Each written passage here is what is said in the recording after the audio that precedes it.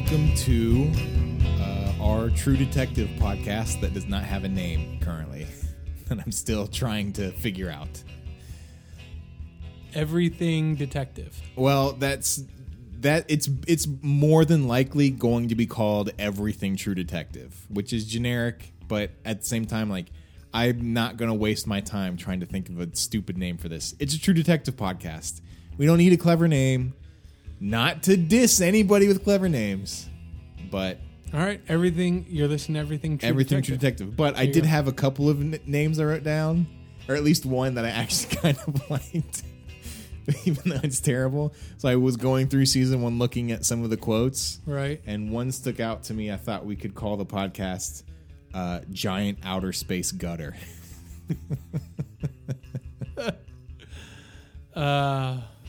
And then the other name I had for it is a quote from the trailer for season 2.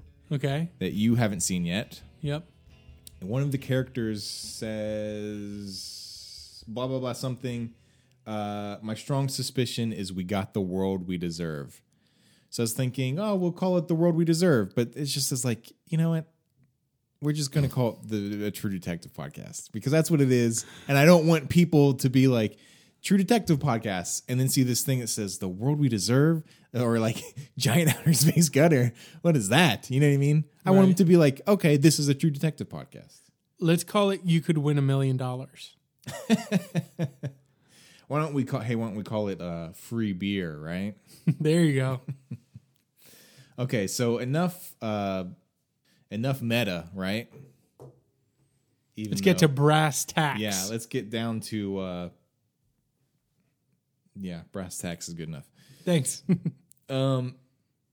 So we're going to do a weekly podcast on True Detective. It'll be out every Monday or every Tuesday, like our Leftovers podcast was. We should change up the format, though. We should be the only True Detective episode or podcast that releases episodes before the week. Like on Saturday. Uh-huh. And so we are just making wild guesses on what we're about to see. Right. And then we never touch on the previous week. We just review something we haven't even seen yet, right? Exactly. And we're reviewing storylines that we're creating for the show that we haven't seen yet. Now you're getting it. Sounds good. It'll be out on Tuesdays, but I wanted to do just a quick intro to the show, intro to the second season, intro to us, if you have not listened to any of our other podcasts, which, like I said, we did one for the first season of The Leftovers, and we do a regular weekly podcast called Everything is Interesting, where we talk about everything. So True Detective season 1. What are your feelings on that? You still have you thought about it all? Still holds up? I would say the show holds up. Nick Pizzolatto does not hold up. Yeah, he's been dirtied a little bit. Yeah. Yeah. Season 1 for me, I loved it. I think we were both on the same plane where it was like you're watching the first couple episodes, and then next thing you know, I'm spending 8 hours a day at work on Reddit reading different theories and picking apart scenes and what does this mean? And what does this still mean? And what's this picture on the wall mean? All to be disappointed by the finale, right? So I didn't care for the ending too much. You know, it didn't ruin the series for me. It didn't ruin the season, but it was a little bit of a letdown. And that has still left a little bit of a sour taste in my mouth. But I think more than that, than anything, like you said, is Nick Pizzolatto, not to get like petty or personal or anything like that, but he hasn't held up too well, I don't think, in the limelight. And that has me really worried for season 2. So what did you think of you've seen the teaser trailer. What did you think of that? I honestly feel like it held up as good as Nick Pizzolatto did. So first viewing, I was like, oh, that's interesting. And the guy pulling the face mask and then doing the... Yeah, that was a cool scene. Great moment. cool shot. And then on subsequent viewings, I just saw all these characters staring at each other. Mm-hmm. And I just was like, oh no. In between the mask, shush, there's going to be a lot of staring. Right. And brooding. Right. And mustaches. And I just kind of was like, I don't know. I'm losing interest. And by the time the second or the full trailer came out, I didn't even watch it. It's been out for a week. Yeah, maybe. And I'm not interested in watching it at all. Yeah. So I have watched it, and I want to play a little bit of a game. I'm going to read you some quotes. So there's 4 characters in the new season, right? Okay. Rachel McAdams, Vince Vaughn, Colin Farrell, Taylor Kitsch. Yeah. It's interesting casting for some of it.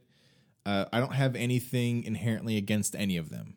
I think we talked about Vince Vaughn seems to be the outlier in it, but like we both saw and liked Clay Pigeons where he plays a serious role. So I'm not that worried about it. But here are the quotes. I'm just going to read you the quotes. I want to just get your reading on them. Now, these are 4 different quotes. Each character has one line in the trailer, right? So Vince Vaughn's character says, "Sometimes your worst self is your best self." Okay. Colin Farrell's character says, "My strong suspicion is we got the world we deserve." Rachel McAdams says, "This girl's gone missing. Nobody cares. The interior is poisoned and suddenly worth billions. Nobody cares." That's all her? That's all her. Oof. She gets the most. Taylor Kitsch says, "This isn't me doing this. This isn't me." Right?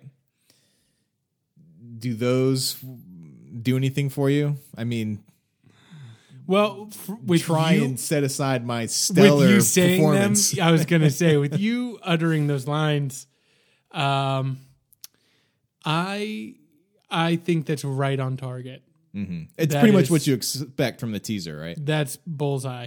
And it's what you expect from Nick Pizzolatto, even though his one thing he's only done one thing really. Here's my problem with all 4 of those lines. And these are the 4 main characters. Are they all plagiarized? Well, allegedly, Keith. Those are all Rust Cole lines. You know what I mean? Those are all lines that Rust Cole would say. And I'm not trying to hold this season to... I'm not making that a direct comparison. I'm not saying I want another Rust Cole. But the problem is, here are 4 main characters. They all have these... this is just from the trailer, of course. But if we're going to project for season 2, they all have these very kind of pretentious, very internal sort of dialogues. And there's no levity, right? Like, where's Marty in all of this? Who is the guy that's going to sit there and listen to these Rust Cole-esque ramblings that I found to be very true, but also very depressing? And then be like, "Hey, man, cut it out. Like, right. That shit's not cool," basically. You know what I mean? Like, I don't want season 2 of True Detective. I don't want to have to watch 4 Rust Coles for 10 episodes or however many episodes there are. You know what I mean? I want somebody to be like, because I thought Marty was just as great of a character as Rust was. Yeah. I feel like you should watch these trailers in reverse.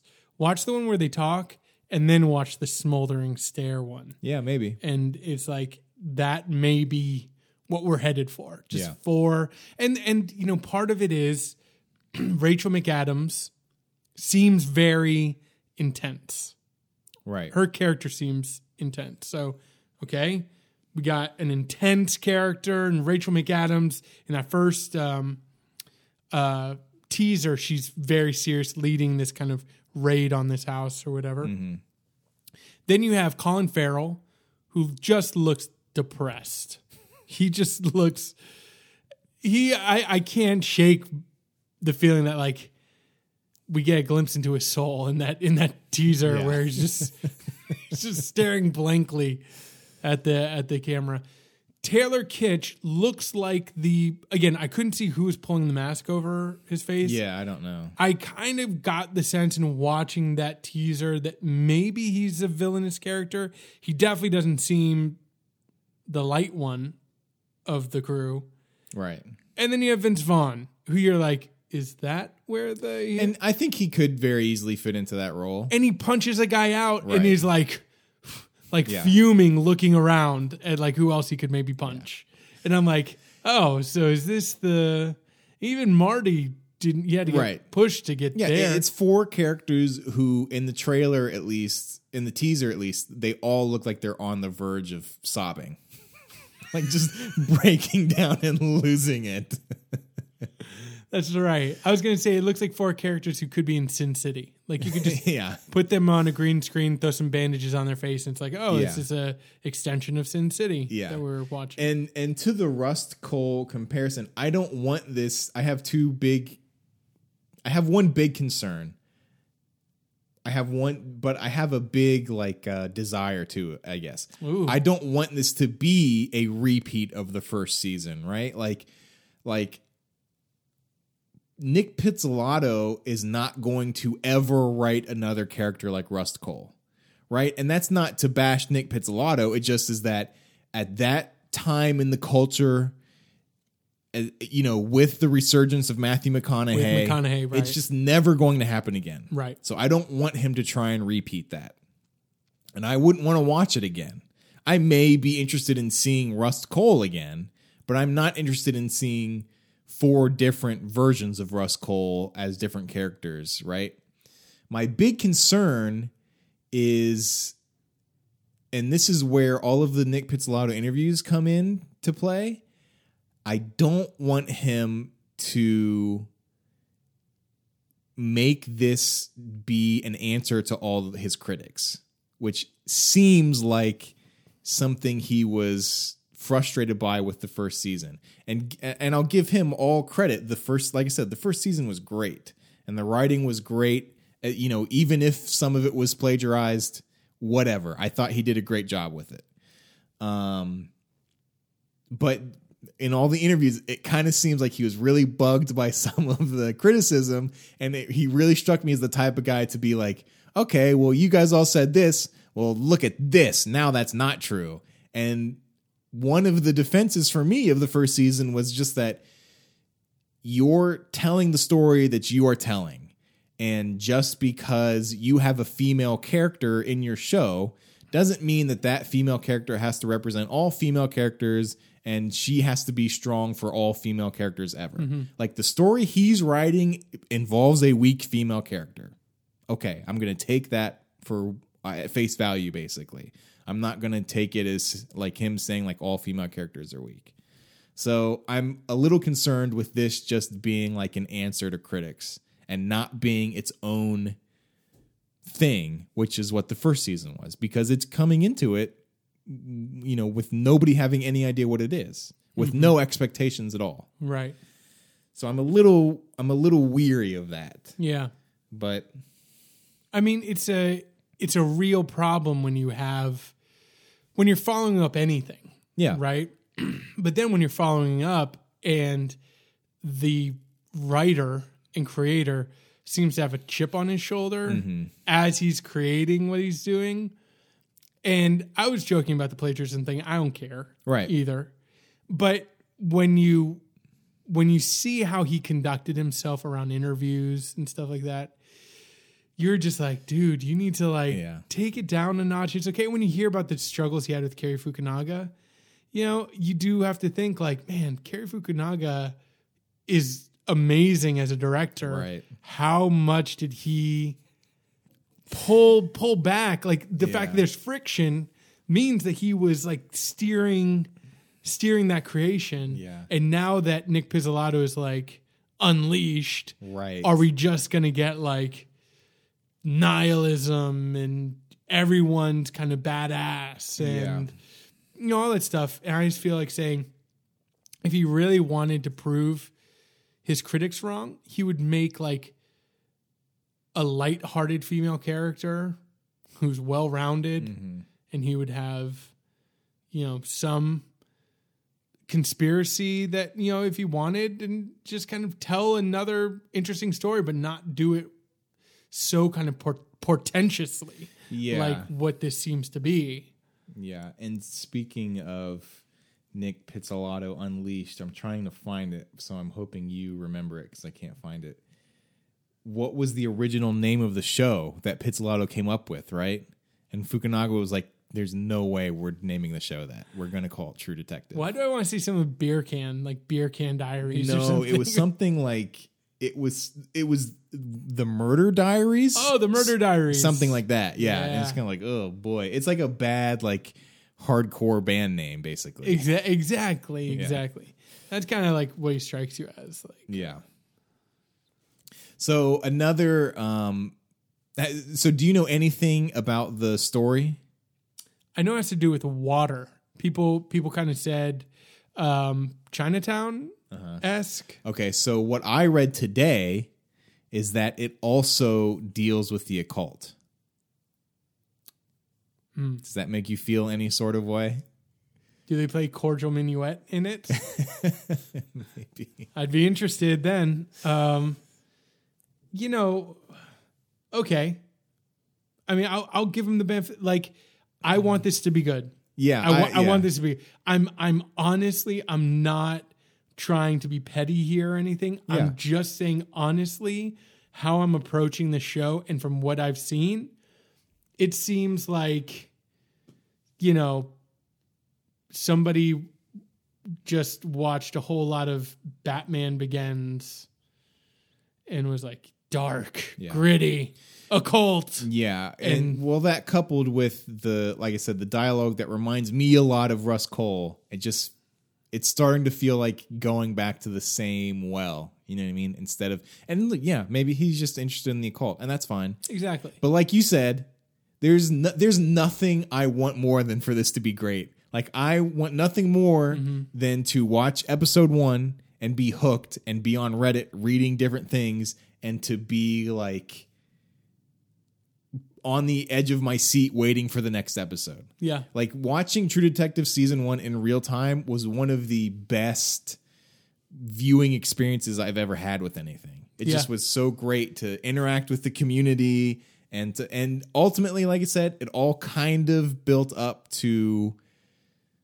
not what we were putting into it, basically, which we talked about in our other podcast with the first True Detective, so I won't rehash it too much. But it just is like, ultimately, we're reading in a lot more than they're putting into the show. Yeah. Which is more our fault than anything, I guess. But I would say this, and I've heard people say this about the Star Wars prequels, is that, some hardcore fans, they were like, look, the prequels almost weren't the point. The point was the community. The point was the 2 years building up to the prequels. Every trailer that came out, every drip of information, like, people were saying, like, that was the greatest 2 years of my, film life. And then the film comes out and you're like, it's kind of, the afterthought. So I feel like, with True Detective season 1, I'm glad that there's that community. Yeah. And sometimes you would see Nick Pizzolatto too get frustrated at that community. Yeah. I just want to be like, they're enjoying your creation. So like, can you not just, again, tone it down a little bit? Just be like, you made a great show. Yeah. And, I just wish that maybe he was going after season 2 a little less kind of driven as he seems to be about, like, I'm going to prove people wrong with this. Because that normally, again, I don't want to, but normally leads to trouble when people are out to prove something. Yeah. Okay, I have one final question for you. I just started thinking about this. So, let's say, there's plagiarism accusations against a lot of the Russ Cole stuff, which I didn't get too much into it because I wasn't that interested. Maybe some of his dialogue was plagiarized whole cloth. Maybe some of it was inspired, whatever. So let's say, so obviously he's not going to make that same mistake with season 2, right? So season 2 comes out, we watch it, and the dialogue is like a bad facsimile of that other stuff. Right. Do you give the plagiarism stuff more credence? Yeah, it's like steroids. Yeah. You know, it's like the guy knocked, 40 home runs, and then the next year after getting accused of steroids, he comes on and knocks 2. Right. Then you go, yeah, there's some steroids. Yeah, and that's the other thing. Like, there's so much pressure on him. You know what I mean? Like, I can't imagine going from spending whatever he said, like 2 or 3 years writing the first season, being pretty much a complete unknown, just pouring all these different influences into it, to then being like, hey, this is like the most popular show on HBO outside of Game of Thrones, and everyone's talking about it, and now all eyes are on you, and they think this about you, and they think this about you. You know, I cannot imagine. And now write this new season in 6 months. Like, I can't imagine the pressure he's under. The other question I have is more about how this season came together in terms of the writing. Mm-hmm. So, well, he's written all the episodes. Well, okay, exactly. But there had to be a writing team of some sort, right? And so that to me is kind of, Nick Pizzolatto seems very concerned with being seen as the creator and the author of this show. And but I feel like there is a team, and the team was probably told, like, my name's going on here. Your names are not. Right. Now let's hash out these ideas. Yeah. I just wish that there's maybe more of a, especially from him, more of this idea of like, I need other people help. Like, that encourages me when I hear showrunners or writers be like, I need a team, and what helped me was bouncing ideas off of whatever. Nick Pizzolatto seems like a black hole of that. He just seems to like want to suck it on, like, no, these are my ideas, and this is, my vision, and this is whatever. You know, I want to know more about who helped him on this, because that could ease some of my concerns. If you realize, like, oh, he pulled in a really great guy to kind of help him sketch these ideas, as opposed to if it was just him, then there's no hope. Because it's nothing about him. It's just everything about what you said, right? It's time. It's pressure. Who could write underneath that and deliver an amazing original show, especially based with what we've seen out of him before? Yeah. And the original name was The Murder Ballads. I just remembered, right? I think that's right. I don't think Murder Diaries is right. I think it was The Murder Ballads. Yeah, the Diaries has that's an even more. I think he would even have the good sense to. What else other than Diaries is probably on the way to ballads. Yeah, it's crossed out. It's right underneath. Yeah.